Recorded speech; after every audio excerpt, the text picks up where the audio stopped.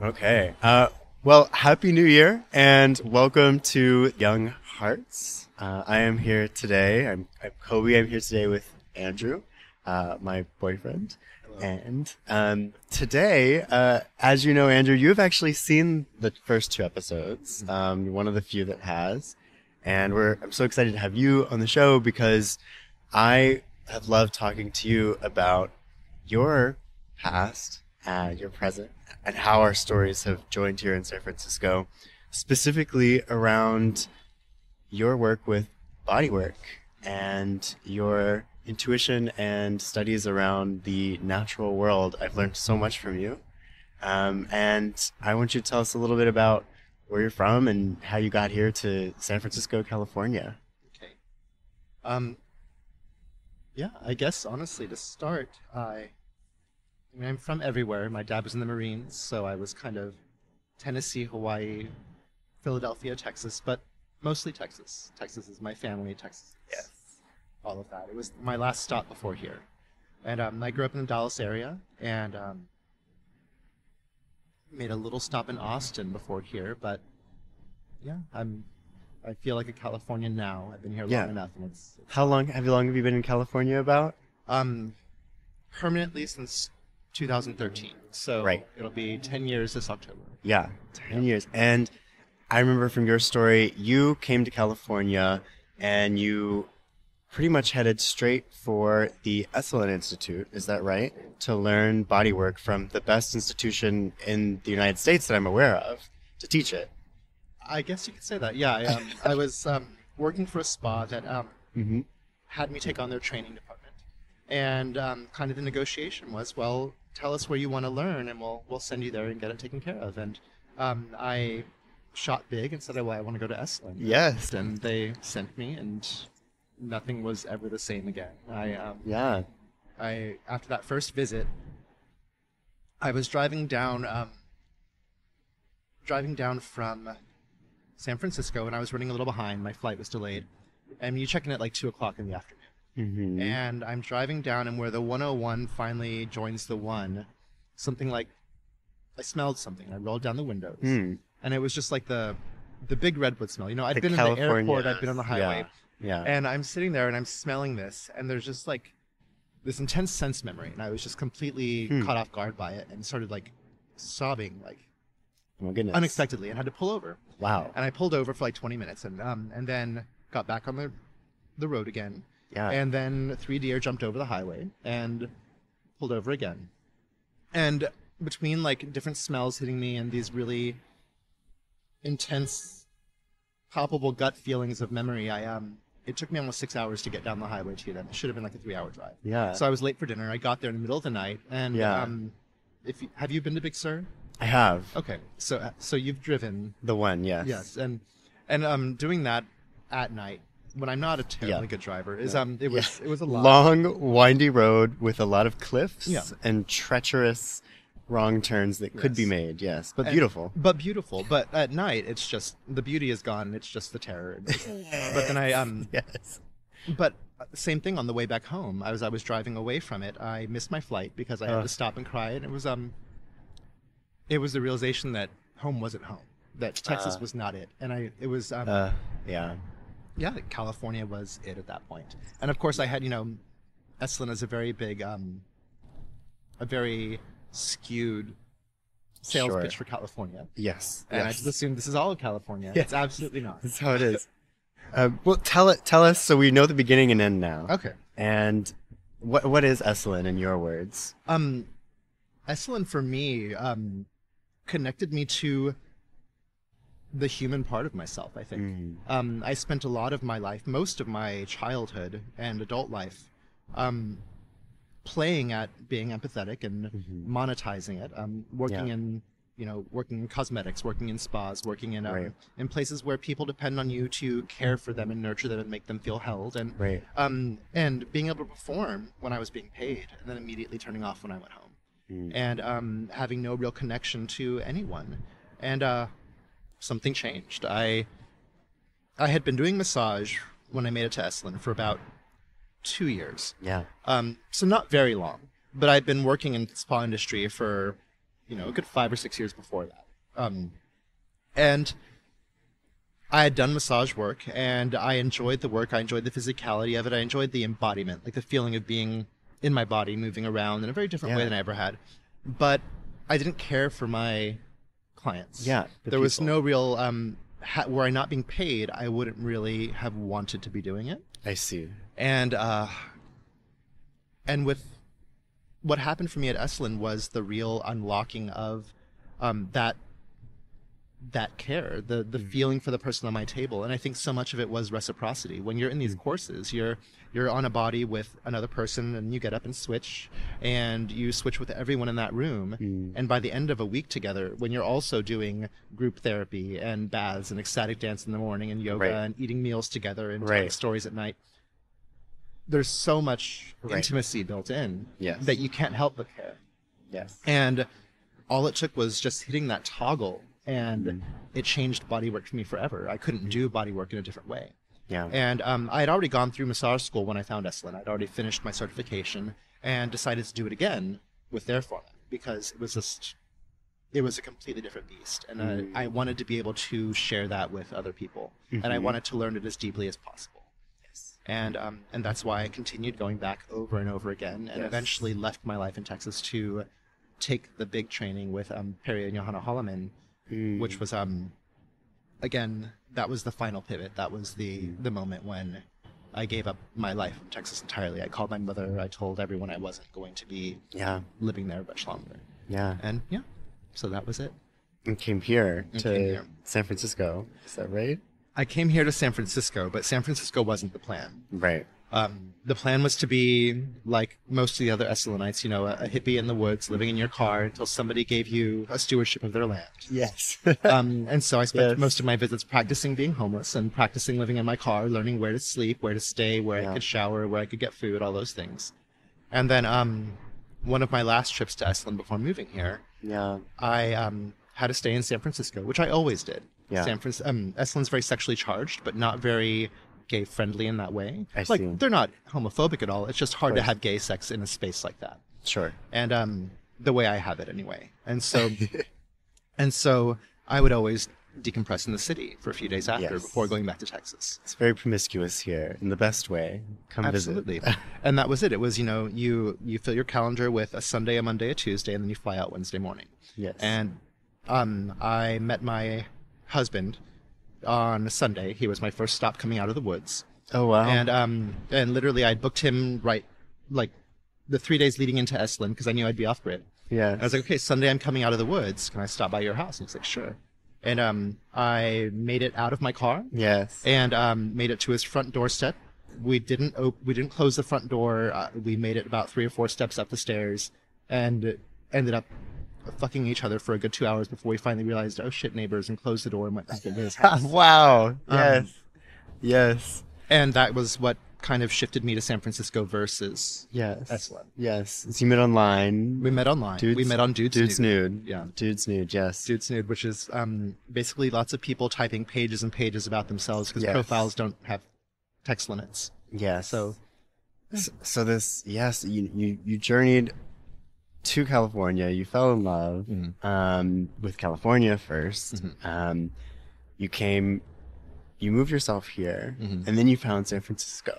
And so now there's the pull of this city and its queerness. And about Esalen, I wonder, what do you think?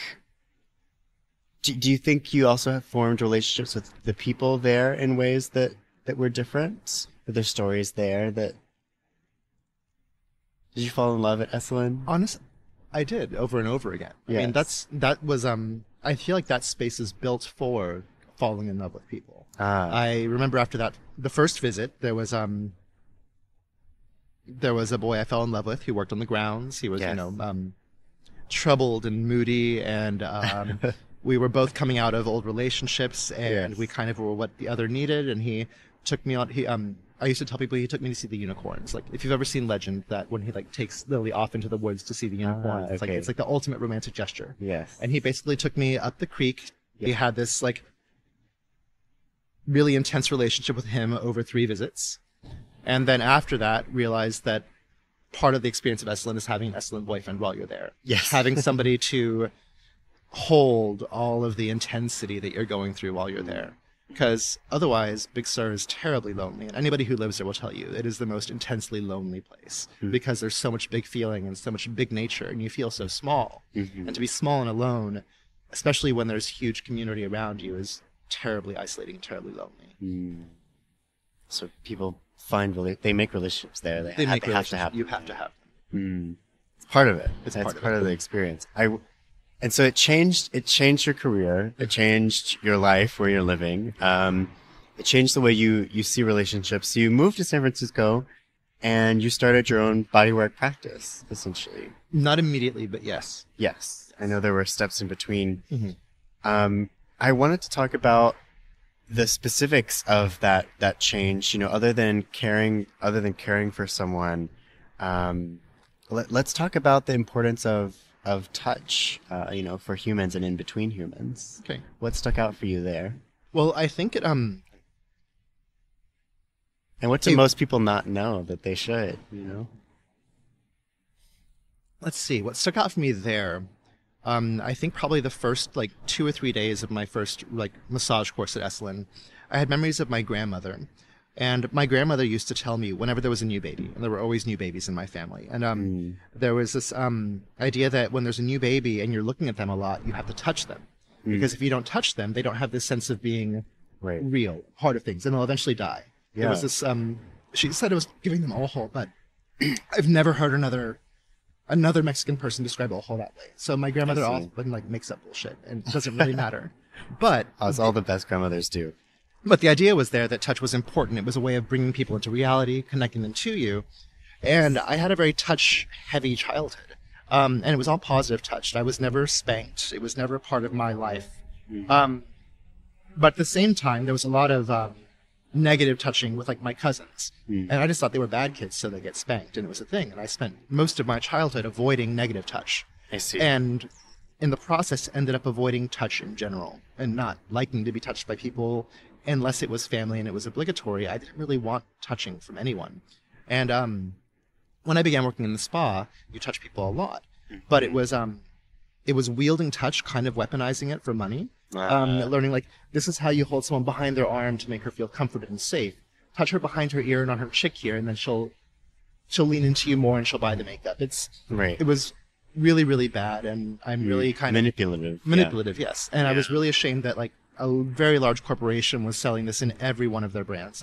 I moved around a lot within this company, and every single brand I went to as a man selling cosmetics, they really capitalize on touching correctly. And so by the time I started massage, I just expected it to be more of that, just for a higher price point. I see. And what changed at Esalen was the actual, again, the care, the empathy kind of that shifted, where I couldn't touch people in a way without caring for them anymore. And it also meant not seeing strangers. Most of spa work is being an available slot on a calendar and then filling it with a body that you may have never met before, that you may never see again, because they're looking for the block of time and the time of day, not for you.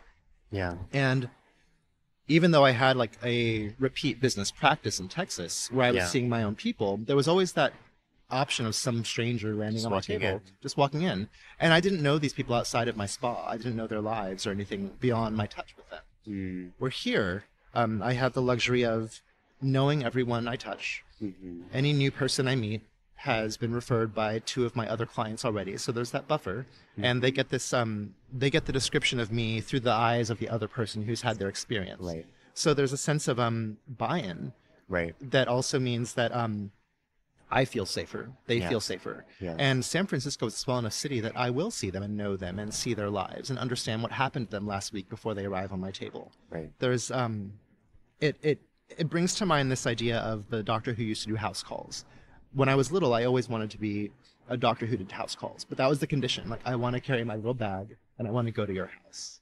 I hate hospitals. And and this feels kind of like that, except you're coming to me, but I know you. I know your husband. I know your family, and quite frankly, I've probably fucked all of you in your family because it's San Francisco. It's a big queer world here. Yes. Which, depending on where this airs, I might not be able to say that, but We can kind of, yes, but it is a difference. It is being embedded in the community, yes, and that's what this touch is. It's restoring a missing piece of community for Americans. We don't have healthy community level touch. Right. Touch for us is partner based or Yes. sexual partner based. familial partner Yeah. or sexual. Yes, yes, it's very true. Like from my own experience, learning how to slow people down with a soft touch has been extremely important to intimacy. There's the type of people, especially with gay sex, like it can be, or with men in general, the idea of like being rough, grabbing, like moving around, and everything can be sexy, but there's an importance to being able to, the way I was taught, it's called ecstatic touch, when you're just barely touching someone, like the skin is maybe touching, maybe not touching, and it's almost heightens the nerves to be hyper aware of like, what is this? Am I being touched? Is it happening? Is it not? And that gentleness in a way is more powerful than like a harsh grabbing, Right. Because of the way it captures attention. And it's the same kind of touch that I think we think about when we see movies of, ancient arts of like maybe like flow arts and like Tai Chi and like this moving chakras, and like it's this, you see this slow kind of flowy movement, and how that relates to the body. And for me, it helps just slow someone down. If someone responds to a light touch, I know that I can slow them down enough to connect with them. If they don't, it means to me that they're probably too obsessed with what they've got going on, that they actually aren't listening to what I'm telling them with the light touch. Right. And that we probably can't have a nonverbal conversation. So I wonder, you touched on such a good point. Like, a tenet of healing work is that, or of healing wisdom from older humans and ancient cultures, and healing work as long as it's been done, is that not every healer can heal every wound on every person. And I think the wisest advice I got was that you can only really heal things that you've healed in yourself. And so when you talk about yourself, not, you can't work with everyone. Not everyone responds the way that you're giving. And so I wonder then, learning these skills, you're out of the world of manipulation. You're into this world of touch and empathy. How has it affected, your relationships with the new people that you meet, and your intimate relationships? I mean, I think it is the same as it is with my clients, honestly. It feels like there's a... So that's good. So your clients, in a way, are a type of intimate relationship. Well, I think they are intimate relationships, and I think the same rules that apply, like the boundaries I set with my clients, Yes. are the same boundaries I set with community. And it is like what you were asking for. If somebody's not available to listen to what you're giving with your touch, maybe they're not available for you.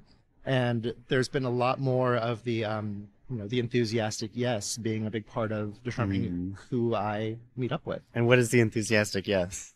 I mean, the enthusiastic yes is just that somebody's not settling for you. Yeah. It's not the, the dick o'clock at the end of the bar when you're just finding something because there's nothing left. This is the one that I saw immediately that made the point to come over, to say hi, to smell me, to do all the things because they want it that badly. Yes. And we deserve to be with people who want us that badly. And that goes for clients. They deserve somebody who wants to be working on them. And it goes for relationships. You deserve someone who wants to be with you. Yes. As much as you want to be with them. Absolutely. Ooh. That's such a good lesson that I think I had to learn a hard way is, and you see it so often in the past. I've been the person in the bar towards the end of the night, kind of with the puppy eyes of like, who will take me home? Who will make me feel like validated, desired. And I learned, thankfully, pretty quickly that the person that would really fill me up the most would be not the person that is super big and muscular and conventionally attractive, and seems to be popular. In fact, it is almost impossible to get their attention. And if you did have it, it probably wouldn't treat you well.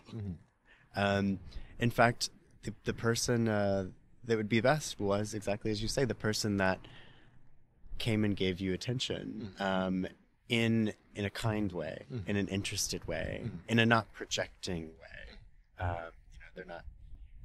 There's one thing to fetishize someone, and there's another to be curious and to appreciate how they are, how they smell, how they dance, how they touch, right? Do you think there's certain cues you can tell immediately when you touch? Are there any specific touch cues when you're like, oh, they get it, or they don't? I mean, honestly, no. I feel that with the amount of touch that I receive, I'm very aware that most people don't have a huge vocabulary for touch, and so it's not really it's not necessarily a reflection on them if they don't know how to touch me or how to convey what they're trying to with their touch. I mean, some people have very, very hungry or very needy touch that can be really disarming and really off-putting, and it's not necessarily their fault. There's just a lack of education there. There's a lack of experience there, or maybe they've just not been touched in a way that would reflect that, and so they don't really have an idea. Excuse me 1 second.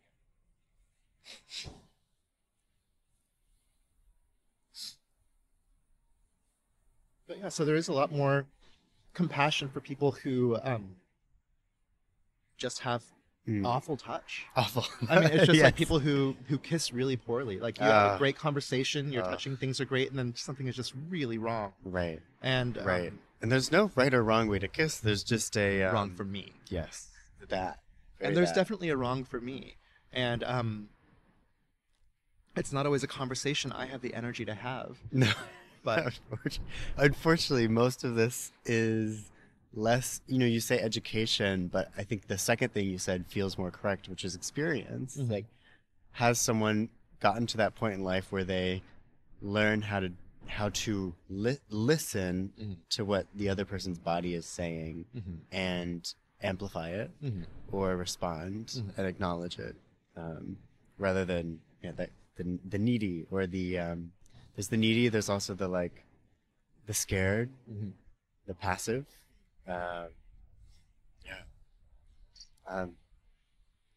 I'm wondering, how do you think this is then, I would say, how have your relationships now changed because of your work in touch then, or with, I would say, with body work, with this focus on empathy and others? How has it morphed your relationships? You mentioned you met your husband. That relationship. See, I mean, I think now I definitely require more touch. And more than anything, I require being allowed to touch. I need someone who is receptive to touch a lot. A lot more than I ever thought I would. Because I used to be so touch averse, but I need touch. I need lots of just simple, casual lying around the house contact. A knee touching when you're at the movies, a hand on the lap.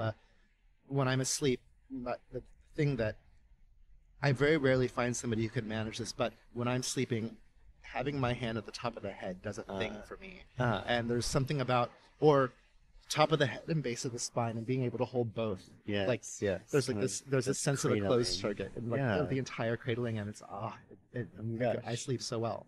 But so few people can handle that specific that specific shape. I see. So when I find them, I treasure them. They're very, it's and it's also, I think, it doesn't affect my current relationships, but the way I touch people in public settings, especially in larger parties, and I find that, you were talking about the kind of the violence, the aggression that is really prevalent in gay culture. And I mean, I think that's largely just the porn we watch, and I mean, I guess the testosterone does something too, but I think part of it is that men who are intimate with each other in our childhood tend to not be homosexual men, and so intimacy looks like violence. I mean, my dad and I used to like physically fight, wrestling, lots of sparring, wrestling lots as of a that. child. Yeah, And yeah, there is something kind of exciting about growing into the big dumb right. guy. I mean, we are brutal with each other as gay men, and I love that. But at the same It can be time, fun. there's but my touch in most public Right. settings doesn't go that way. It goes to the very nurturing, the very mommy. There's Yeah. firmness, but there's firmness in presence rather than firmness in submission. Like Yes. Yes. it's a lot of Yes. like the cradling and lifting pressure versus the downward pressure. I mean, Right. it's very specifically directional, and it relates to the massage work. It's when you grab somebody, you don't squeeze them, Right. you lift them, you hold from behind the head. Yes. But there's like it's all cradle, it's all support. Right. Yes. It's the language of the way I am in relationship. Like for example, like how does the hand on the shoulder feel? How does the hand on? I mean, for me, it feels kind of patronizing, but Yes. that's just okay. No, that's correct. That's what I feel too. That's if I was doing this to you, Mhm. I would feel patronized. Right. I'm trying to think how could I do it in a supportive way if it was like here. I think there's a happy medium because small in the Yes. back is also patronizing. It's how Ooh, you, yeah, escort okay. women through the mall. That's and so fair. there's like that little medium spot. And I think it's less about the location and more about the quality of pressure. touch. Mhm. There's this man named Rob Wilkes. He's a phenomenal teacher, and I one day got to be his model when we were massaging. And he walks up to the table and just places his hand on the small of your back, and it felt like his entire body was pressing down into my back, but not like weight wise. It was just like I felt the entirety of him in that contact. I knew he had his full attention on me, and I was very aware of his full attention on me. There was no distraction whatsoever. And for the entire massage, I always felt as if he had his full focus on me. And there's something about being able to give that kind of touch in a crowded club with lights, with substances, with all the things going Right. on, to be able to cut through it. And I think it's different for every person. But when you go in and you're feeling for it, you put your hand where you feel for it, and you find out is it right or not. But and it's different for every person. Like I touch you differently than I touch Steve, and then I touch everyone, and it's just whatever I feel like you're calling for, if that makes sense. Of course. And I mean, and that does sound. It's a I game mean, of listening. Yes. after consent. But yeah, of course. but no, it's different for every person. But I think the key to it is presence. The key to it is Yes. I'm actually not looking for the next thing if you say no. I'm here. Oh, of course. To see. It's not about a, when engaging physically with someone, it's not about this path that you've imagined, and if you do the right steps, it all works out as you think it will. It's being so involved in the moment that the moment it doesn't even have to be contact. There's something about just close but not contact that you listen to what is coming next, and then it flows into what's very much similar to a dance, an improvisational dance, is how it often feels. I think we have a great connection with that. And you're right, like our queer spaces in the city, a packed gay dance floor where it's the best ones, it's sweaty, and clothes are coming off, and so you're brushing up against people, you're fighting for like your space to dance. We just did this weekend. You're like, I'm trying to move, I'm trying to touch, my friends are around, I want to hug them, maybe I want someone also behind me, and it's kind of this feeling out of things and people. And then in it all, I remember a moment where it became so wrapped and tight, and like there's people and we're moving and it's hot, but then wanting to slow down, and it's like, well, how do you tell someone to slow down without words? And it comes back to that like you said, the non-manipulative but the gentle like touch behind the ear, and like pulling of the face. It's kind of something about this says like there's an admiration of the beauty of a face, of a jawbone, of a beard, and being able to listen for that, I think, is quite beautiful. It makes somebody feel like the beauty instead of the beast, too. Yes, yes. And talk about queerness, right? Like that's the beauty of us not adhering to gender roles so much, is that you can be the beast in 1 second and then the beauty in the next. Yeah. Yeah. And I think yes. That's the brief foray into queerness. I remember that night. Was it a Diana Ross song? What is it?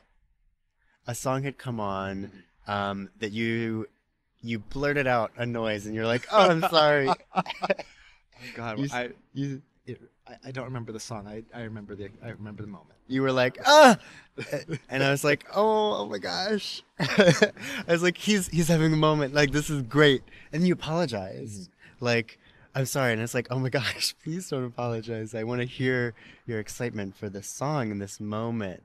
And you're like, oh, I'm sorry for, I think you said it, I'm sorry for fagging out. And what I wanted to say was, and what I say now is like, you never have to apologize for that. Embracing all of those parts. And I honestly think, for me, I think the big difference, and this actually brings me back to like the inquiry you brought up earlier, is that I'm so used to dancing alone in clubs, which is why I love it. There's full permission because I'm not answering to anyone. Yes. And I'm constantly singing along. It's why I love Dad. It's why I love that party, is that it is gay sing-along dancing. And I love it. And actually, Dad doesn't probably say that about themselves at all, but that's why I go. That's why I go. And when dancing with somebody else on the floor, like Yes. I do have that sense of checking myself for a second because I'm Yes. not just dancing for myself. Yes. And so yeah, it's good to say thank you. But it also just reminds me that you were talking about how there's the curiosity. Like, you're not like setting up a plan of what's going to happen with the touch. Like, you don't go in knowing the outcome. You're going in to see what will come of it and keep asking as you go. And that really is what touch is inquiry. It's a dialogue between both people. And it's why massage works the same way. We don't talk, but their body is saying things underneath. And you change pressure, you change direction, you find ways to change. Yes. And through it, I've discovered so many things that I thought I didn't like, that I just didn't like the way they were delivered. And that's with most of my partners. There are things about each of them that I don't like when other people do, but I love when they do, and things that I've gotten really into that I never thought I would. Yeah. And it's Yeah. and I think that is the full approach. It's inquiry. It's all inquiry based. It's never having that set plan for exactly what you need. Yes. And so many gay men that I know, when they make it onto a dance floor, they're like, I want to find this size of dick, and we're going to be in this position because it's the only way I like to fuck, and this is how I'm getting off. And I need to do it as soon as Beyonce comes on. It's like, it's all the things at once. Yeah. And it's not just gay men. It's every the straights. Yeah. I think a lot of people these days are coming to life with checklists and with preconceptions and with specific imaginations of how things should be, and it's not an inquiry, and it's not open. I'm open to this, I'm not open to that. We think about profiles and writing who we're into and who we're not into, what we're willing to do and what we're not. And I think most people, I work at a relationship company, and our biggest success always is when we can convince a client not to hold so tightly to their preconceived notions of who their partner is, but more importantly, who they are and how those relate. So it's a beautiful thing to see that and to practice that, right? You go in and you ask, you see who's there, and be open. Yes, I love it. I wanted to talk about also another thing I cherish you for, which is you've taught me so much about plants. One of the 5 kingdoms of life, extremely important one, entirely dependent we are on them for life on Earth, and they're extremely important for many other things other than just us eating them or them creating the oxygen we breathe. And I think I've been inspired recently got houseplants, inspired by the desire to have a closer connection to this kingdom of living things that is very much part of us and has been a part of us since the beginning of all animals. There's been a relationship. And I have honestly had somewhat spiritual moments, I would say spiritual moments with plants in ways that feels more real than perhaps many parts of my Catholic upbringing, where I'm relating more to symbols and people. Because there's such a deep gratitude for the work that these living things do on their own every day, and in such adaptable, intelligent ways that with medicines and that we can't perceive. And so now that I've talked about my newest recent excitement about something that I regrettably for most of my life I was not taught about, how to take care of plants, I grew up in the South. I did not know how to garden. I did not know about farming. And yet now there's that appreciation. And I wanted to talk about maybe a specific example. Your massage room, your bodywork room is full of plants. And I think it might be one of the first places where through touch, which I was learning, because I was a bodywork client of yours, and then with the plants and the smells of the herbs and the life in that room that you created, kind of set me on a path of further exploring that. And I'd like you to tell me a little bit about this room and your design of it. Okay. I mean, the design of that room is pretty much based on the way we designed the last spa that I worked at. I was lucky enough to start with them, told us to choose everything, so we just chose the best possible options for, linens and paint and what you use for everything. And for me, the main the driving force behind the design of it is the way Rudolf Steiner designed Waldorf schools. And it's this sense of creating a space that's ideal for human sensory awareness. And what you were describing earlier with the ecstatic touch, where it's the barely there, and the point of it is to make you listen harder, to draw you out. Yes. And it's where you have softer colors, you have lack of hard edges, so you use gradients in your paint rather than solid walls. You don't notice it generally unless the lighting is really high in that room, but the walls are about 7 different colors of paint that shift from one to the other. There are no real hard lines anywhere. All the mirrors cantilever, so none of them actually reflect each other. There's no anywhere you look, you're reflected back from different angles rather than having the same vision of yourself. Right.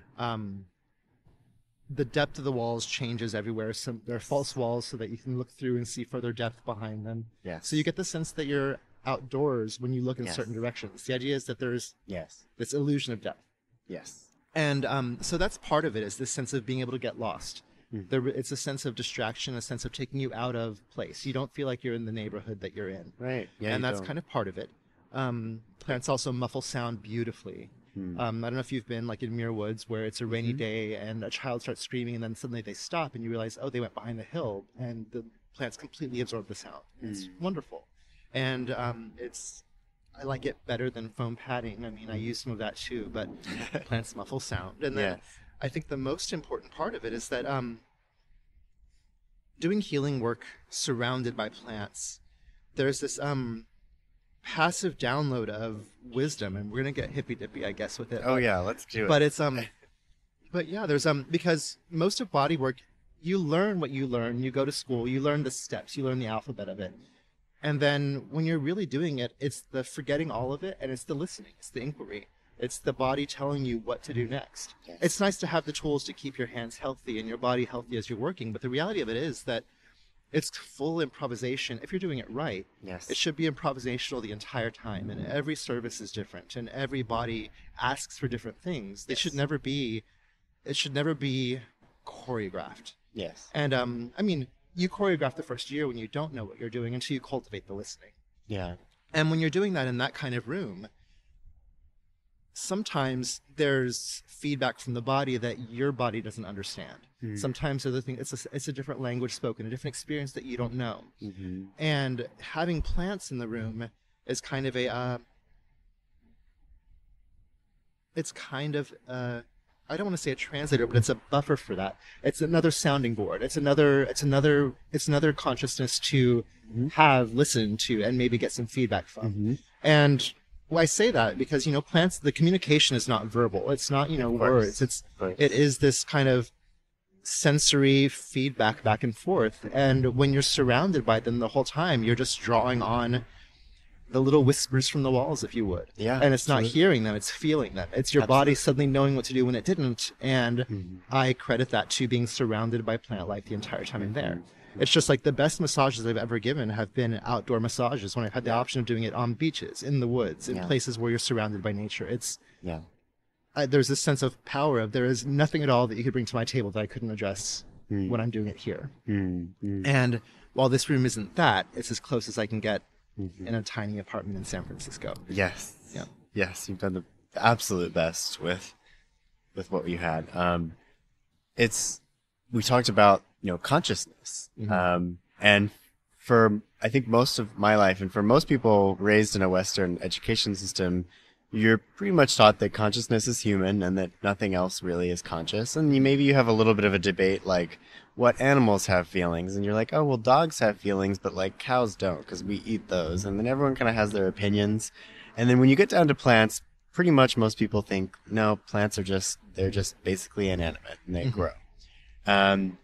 And I've started to really challenge that idea within myself and realized just how really painful it is to reconcile these huge biomass of living things that communicate with each other through mycelial networks, if you want to get into mushrooms, another kingdom, but also through their pollens, and as we're discovering now, also through other means. There's consciousness in every living thing, and arguably perhaps even in non-living things, and wisdom there. And one of the sayings I believe is that I think it goes for the medicine of ayahuasca, which many Western people are trying now, that the chances, I believe the statistical chances of out of all the plants in the rainforest, the people there finding these two plants and doing the very specific chemical process that they have to do to boil one and extract the other and to turn it into the active medicine of ayahuasca, for them to know how to do that or to just have tested that and have come across it would be an extremely rare statistical chance. And the idea is that the story, how is this medicine found? The story is consistently, the plants told us. The plants told us. We knew what to do, if not that they told us. And it's that nonverbal communication, something that maybe most of us aren't even able to receive in most of our ways of thinking and our daily habits. So it's something so amazing, and yet something so subtle. You have to pay attention. I remember going on many 2 years ago when we were just acquainting, we used to go for walks in the forest, and you would it starts with just a subtle inquiry, giving your attention to something that you have before you've just given it a name. It's a bush, it's a flower, maybe its real name, its exact name, and you pass it as just another thing.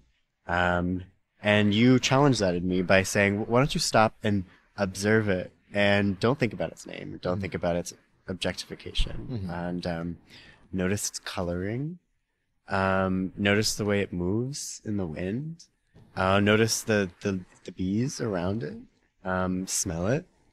How do you feel when you're around it? Do you not want to touch it? Do you want to touch it?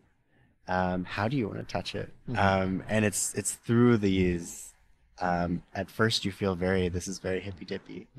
I'm talking to a plant. And then you realize, oh no, but it is, there is there. You can't exactly do that with a wall in your room or a dresser. but this thing is living. It will change as you watch it every day. Mm. And it will respond sometimes faster than other times. So it's been beautiful to begin to see that through you, but you've been studying this for a lot longer than I have. I know you've taken courses in botany, is that right? Or in other Yes, I wouldn't recommend those, though. Yeah. Yes. And I think just to like touch on what you were saying there a bit more, I think you made the point when you said that you know its name, I know what that is, and I'll keep walking. Yeah. And I think that relates to the way that naming affects all of our relationships, not just those with plants. Yes. I think we see the person in the club that we know. It's like, Yes. oh, that's her. This is, that's it. We'll go. Yes. And it's and what would it be like if we did actually approach the people we know, the people we've named, the people we've categorized and labeled, and they're done, and gave them fresh eyes each time, and we're able to actually engage and see, who are you today? Like, what is that? Because I think what really changed it for me was the sense of I think you've had one of these experiences too, where you finally sit with a plant long enough that you get a negative feedback. You're like, I'm sad here. I'm a prisoner. I'm lonely. Yes.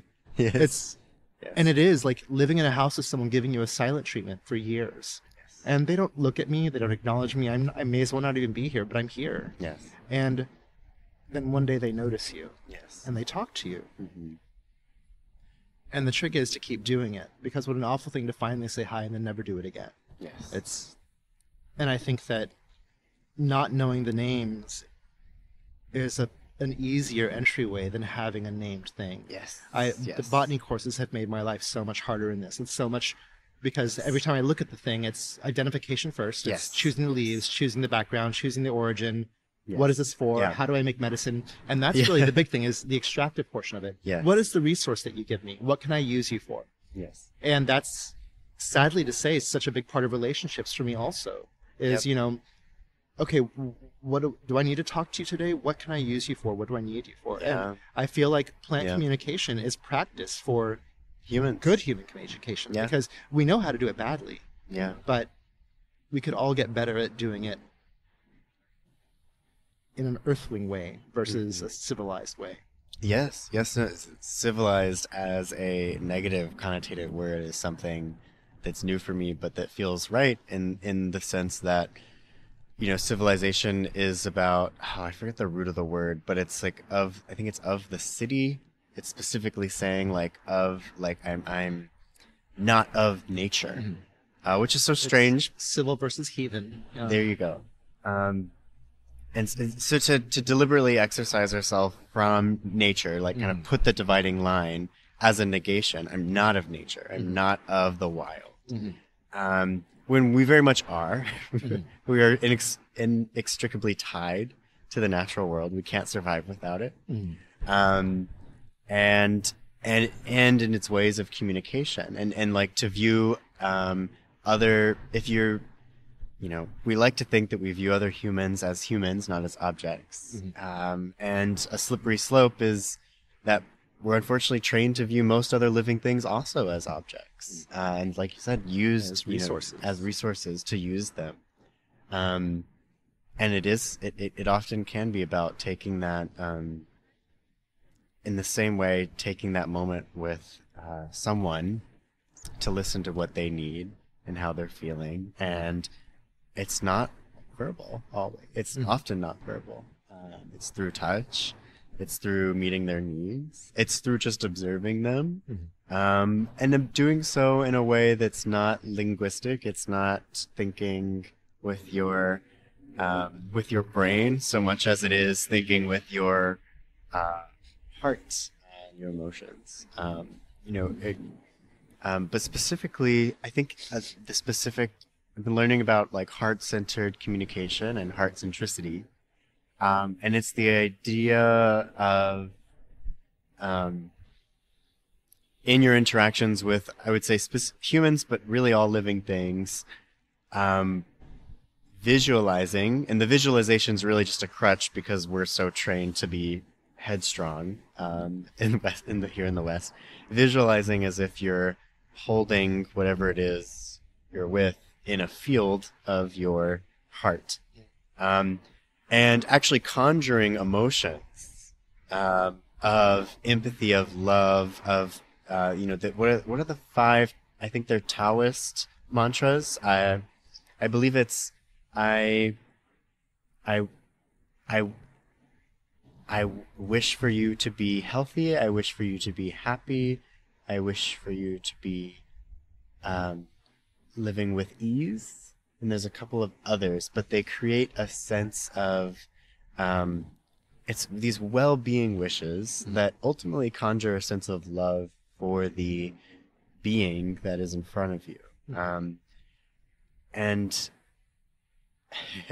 actually, my Christmas cards this year, I just wrote those mantras for everyone because in doing so, I also had to practice that feeling of being with them and of wishing them well, rather than just saying, Merry Christmas. And it's a cognitive process that is easy and that I'm familiar with, but to slow yourself down and to write, and to visualize, like, what does it mean for this person to be healthy?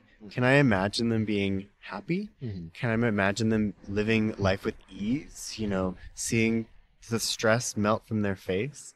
And then to do that again, like, okay, now I'm going to water my plant, and I'm going to imagine it growing and it sucking up the water with its roots, and it feeling the sun and how good that might feel for it. And at the same time, I'm also going to notice, like, oh, but the wall might be blocking some of its sun right now. Or perhaps I didn't put enough soil and those roots are not looking so happy. And the communication is in the emotion of, oh, if I want it to be happy, this doesn't feel happy. It's not the angle of sunlight coming at 40 degrees at this time of day is not thinking about it that way at all. Well, and I think what's important there is the note that where somebody could easily say, oh, well, that's you noticing things objectively that you're looking at. You're just, you're through process of elimination stating that, well, a plant needs its roots covered. It needs that wall to be uncovered. If you've taken the time to sit and be in space with that plant and to emote to the plant and around it, who's to say that what you're not doing is intuiting its feedback? It's, I want to be happy, here's how you can help me. And just giving you that little nudge that you weren't noticing before. It's because that really is how this plant communication is supposed to work. It's reciprocal. It is both of you sharing, and it's less about you telling it what you're going to do and what you want from it, right? And more just like, this is me happy, this is me grateful, this is me in my best way. Yes. Show me that for you. Yes. It's a chance for it to tell you what it needs, what it wants, what it's feeling. Yes. Which is such an easy comparison to people, right? We talk about showing our best selves, and the funny, like, chicken egg problem of people want a relationship and they want to be loved and they want to be appreciated and they want to feel good, and yet if you can't conjure that for yourself and for those around you, the likelihood of someone else just giving it to you for you to suck it all up is pretty close to zero. Exactly. And that's why I feel like this practice of, heart-centered communication, whether through plants or anything else, it's good practice for us, because to start, your baseline is always first conjure up your gratitude, your happiness, your ideal states. Yes. Be able to pull them into existence in your body, to embody them at any moment. And once you get in the practice of being able to do that, it means that at any point you can give yourself that. Yes. Because for all that your brain and body know, it's actually happening. And that it's a silly piece of brain gymnastics, but that's how these bodies operate. These bodies are made to be able, especially as queer people, we are constantly learning ways to get around the ways our bodies operate. But if we actually just sort of lean into the wonderful design of how our brains and bodies interact to create our existence,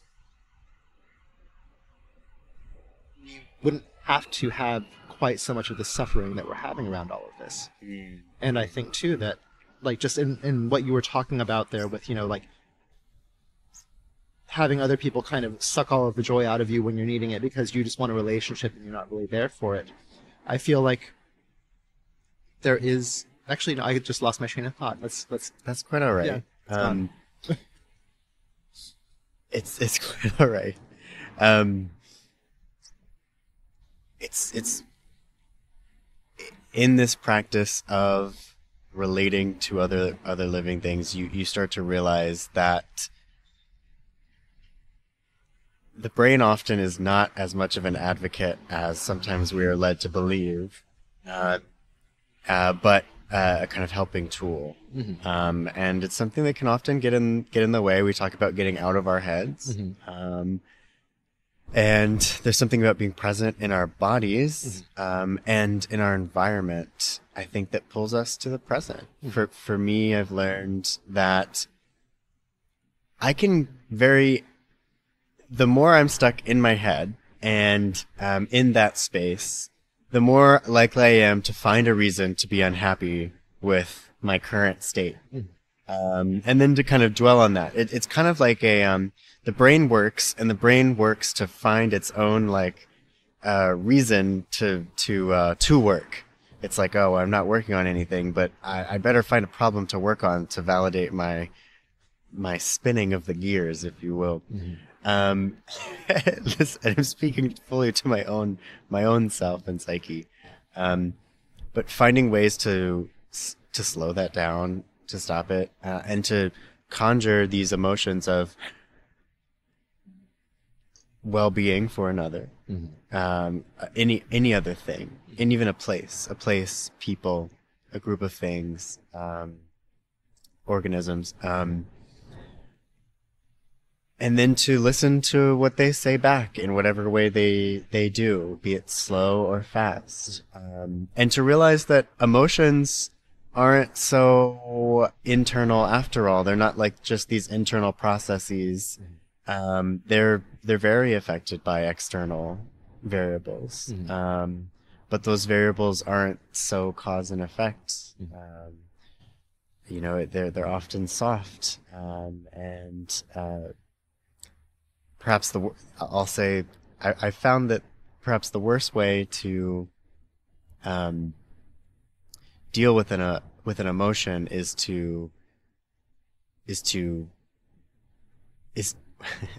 that's cyclical, but the worst way to deal with an emotion is to not deal with it.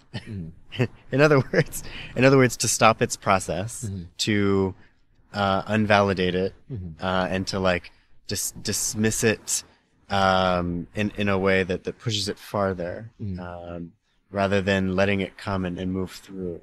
I think one of the most practical lessons I picked up in the first 2 days at Esalen was this. We were having basically a heart circle, everyone sharing and things, and someone started Can we crying. say what a heart circle is? I mean, so basically it's everyone gathering together in a circle. Yes. And having permission to say how they're presenting that day. Yes. So it's this is where I am. So when we were doing it, it was a group of your work group and then your cabin group who you live with and then who you're in workshop with. And each day it let everyone know what they're going through when they come, so that I don't want you to touch me today, or Amanda's made me feel like shit the last 2 days and I don't want her to be near me. It's the things that are hard conversations. Whatever is on your heart that you're holding, you let it out. It's public. Everyone knows. And there's nobody answering you back. Yes. It's literally you just it's an expression, and then everyone is holding it. And everyone gets to, you don't have to, but it's a chance for you to express freely, to not have to carry a thing, to not deal with the emotion. Right. But to get out in a way that doesn't end in violence or anger. I mean, you can be angry in the circle, and then you can go back to being in community in a right way. Right. I guess. Yeah. And that's not going permission. to be... It's permission. Permission for that. That's to have that space held for you, which is meaningful. And I'll say that different spaces had different definitions of heart course, circles of too, course. so that's not for everyone. But that just was my experience of it. But specifically what came up there was somebody broke down into very heavy tears, and somebody ran across with a bag of tissue or a box of tissues and went to offer them up. And the facilitator was like, no. And the girl was very she's crying. Why are you giving her a tissue?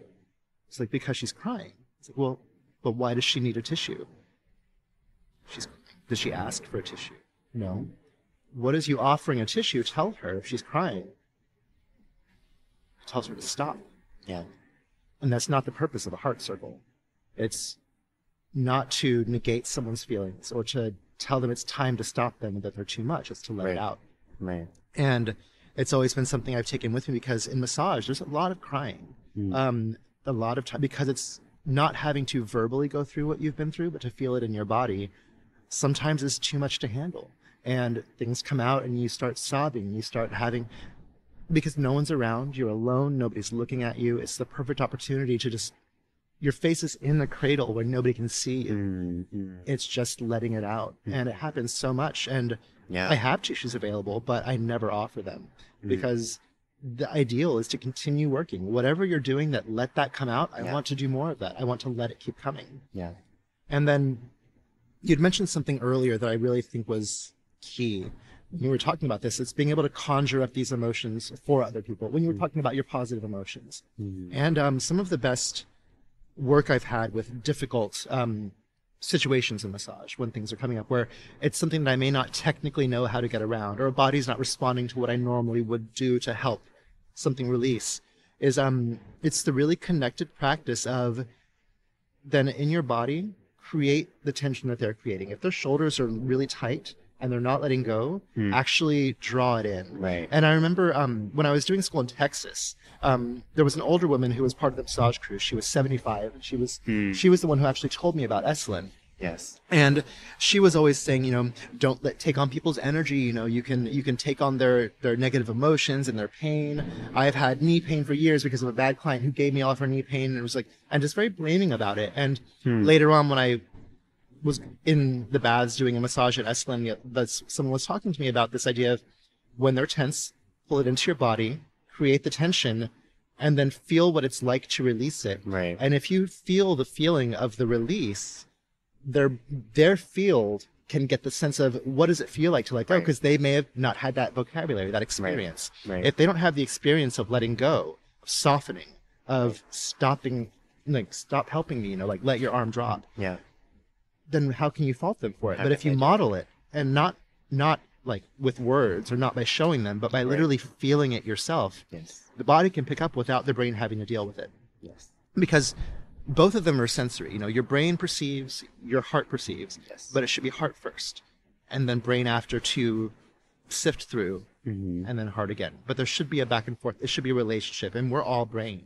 Yeah. And we don't do the heart at all. But I think our hearts are very wise and very perceptive and very able to suss out our needs without the input of our brain.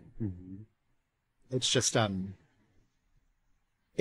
we're almost scared to try because it feels like magic. It feels like, and then it starts feeling like it's imaginary, and then it starts feeling like it's self-indulgent. But I mean, the reality of it is, it's what I've done for 16 years, and the reason why I love what I do. It does feel like magic. It's also what every successful artist does. It's what every genius does. If you read like Einstein's works, it's a constant act of play, and it's suspending his own disbelief in the impossibility of his situations. It's being willing and courageous to see that the world has so many more mysteries than we can perceive in our linear minds. And as you say, like it might, the solution to someone's problem, we learn best through often example. The language is just a symbolic translation of meaning, but through experience. If that goes back to, as a healer, we can only heal things that we have healed in ourselves. So, okay, if I haven't experienced this tension, what does it feel like to have it? right. Now I have it, and I let it go and now I can help. Or perhaps, and that's the beauty yet, is that just in that practice, the help is translated, is felt in a non-cognitive, non-linear way. But that's the beauty of that communication. I wanted to ask, are there any other beautiful morsels of lessons you've learned from your extensive training at and life thereafter. But perhaps at Esalen, that touched on anything else we talked about? Um, I think I guess to start with Esalen specifically, the importance of place, the importance of really knowing where you are. And when I say knowing where you are, like knowing the place as if it were a person, like having relationship to place. Yes. I think there's so much about being in a city. I mean, and this is still place. There is sentience to this as much as that bugs me. I mean, if you believe it, you have to believe it all the way. And but at the same time, there's like there's a lot of human energy here. There's a lot of human energy, and I think it's a bit imbalanced. Yes. But with Esalen, all of the magic that happens there happens because of the place. And this is not to discount the work of the thousands of people that have come through over the years and made classes, built the infrastructure, built the art barn, and have made the food. And there are a million stories there. But before it was Esalen, it was like a healing waters retreat, like something like Mr. Kellogg had in upstate New York. It's like it's that kind of thing. Yeah. And before that, it was Esalen-trained, and they called it the place where the three waters meet. And it was specifically about the magic of having hot springs, cold springs, and ocean all meeting in this one space. And it was sacred land.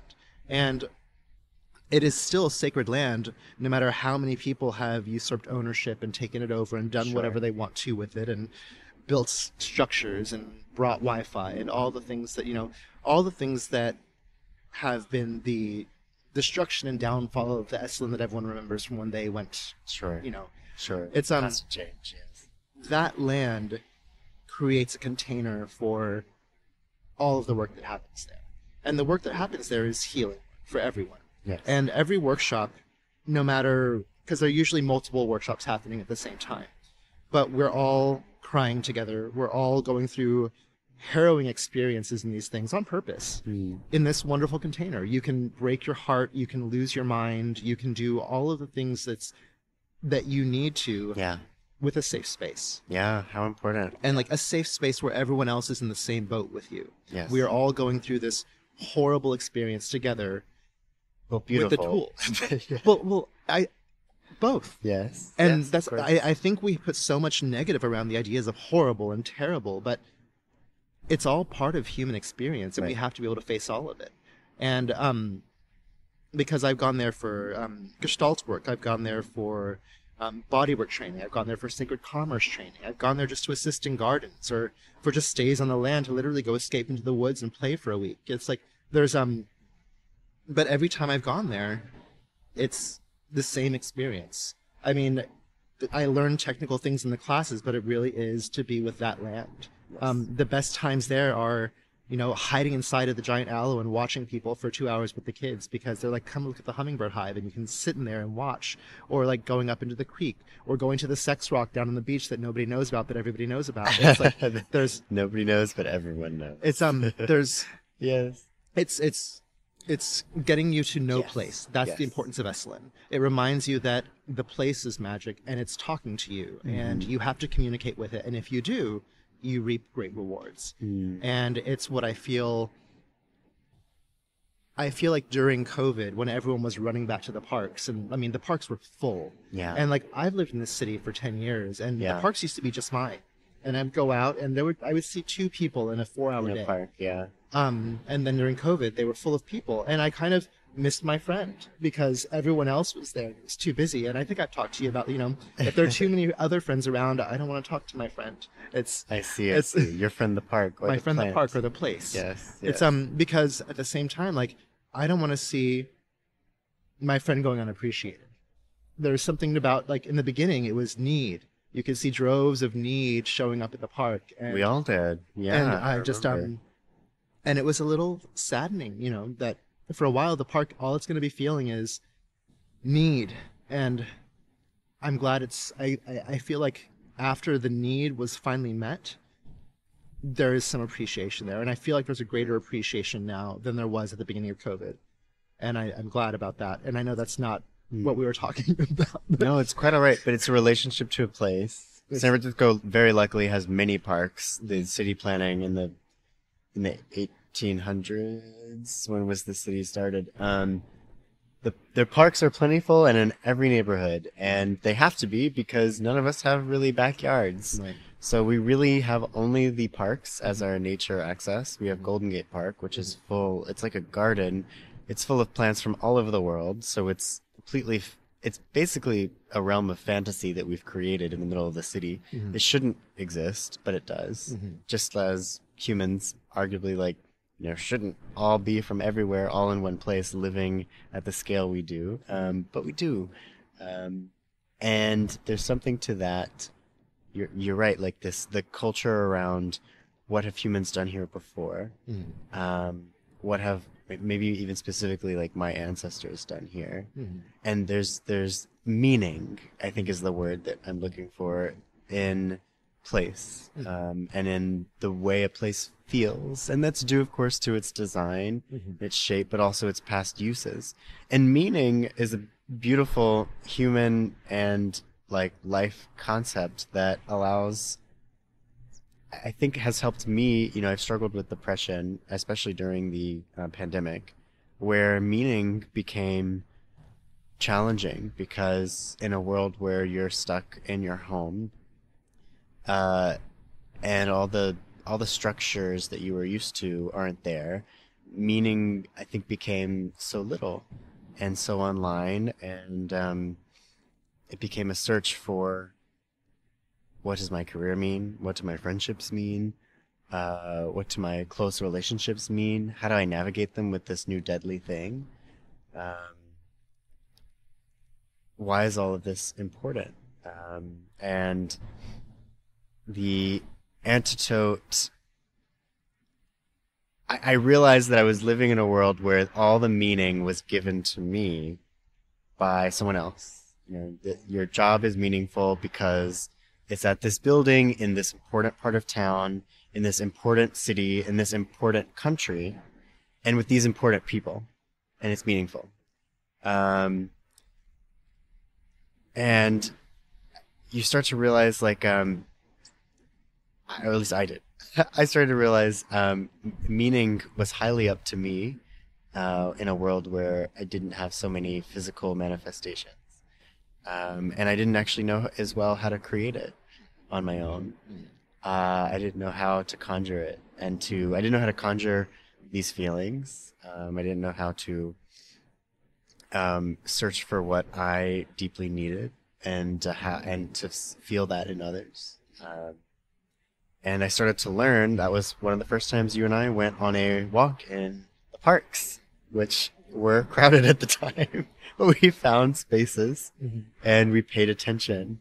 And I think I started to realize there is meaning in very seemingly small things, and that perhaps even maliciously we are raised to not see meaning in things that society deems not worth, spending time on, like your houseplants or the bush in the garden.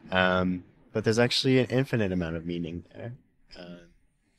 And if you can create that with your houseplant, then from there, you can create it with your friend in the small moments that you're just paying attention to them. And then with your community, which has become so important here for me in the city. So I think it all relates. Yeah. Is there anything else you learned from your journey at Esalen, or any nuggets of wisdom? Or Honestly, your own journey? I feel like this has been a big Esalen ad. I don't think I add more there. Yes, I know. I Yeah. think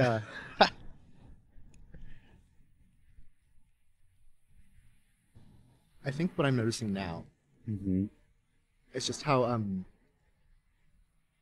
honestly how good it feels to have you reflect back what you've learned since you've been with me, and connecting it to all that you already know. And like I see the things that, like, I hear key phrases that I know, and then I hear you adding to them and adding others to them and reshaping and reforming. And it's just, that is the other half of the communication. It's the reciprocity. It's not just the giving and the listening. It's then getting to hear it back in their voice, and there's it feels very good. It feels like actual communication, and I wish this for everybody. Absolutely. Yes, I'm so glad. You will always be a special teacher for me, and that's why I wanted to invite you here, because I think so much has changed in the way I see things and I see people and places because of simple time, you and I spent and simple things you said that kind of grew into something much larger. That's what we want to do here. All right. Thank you.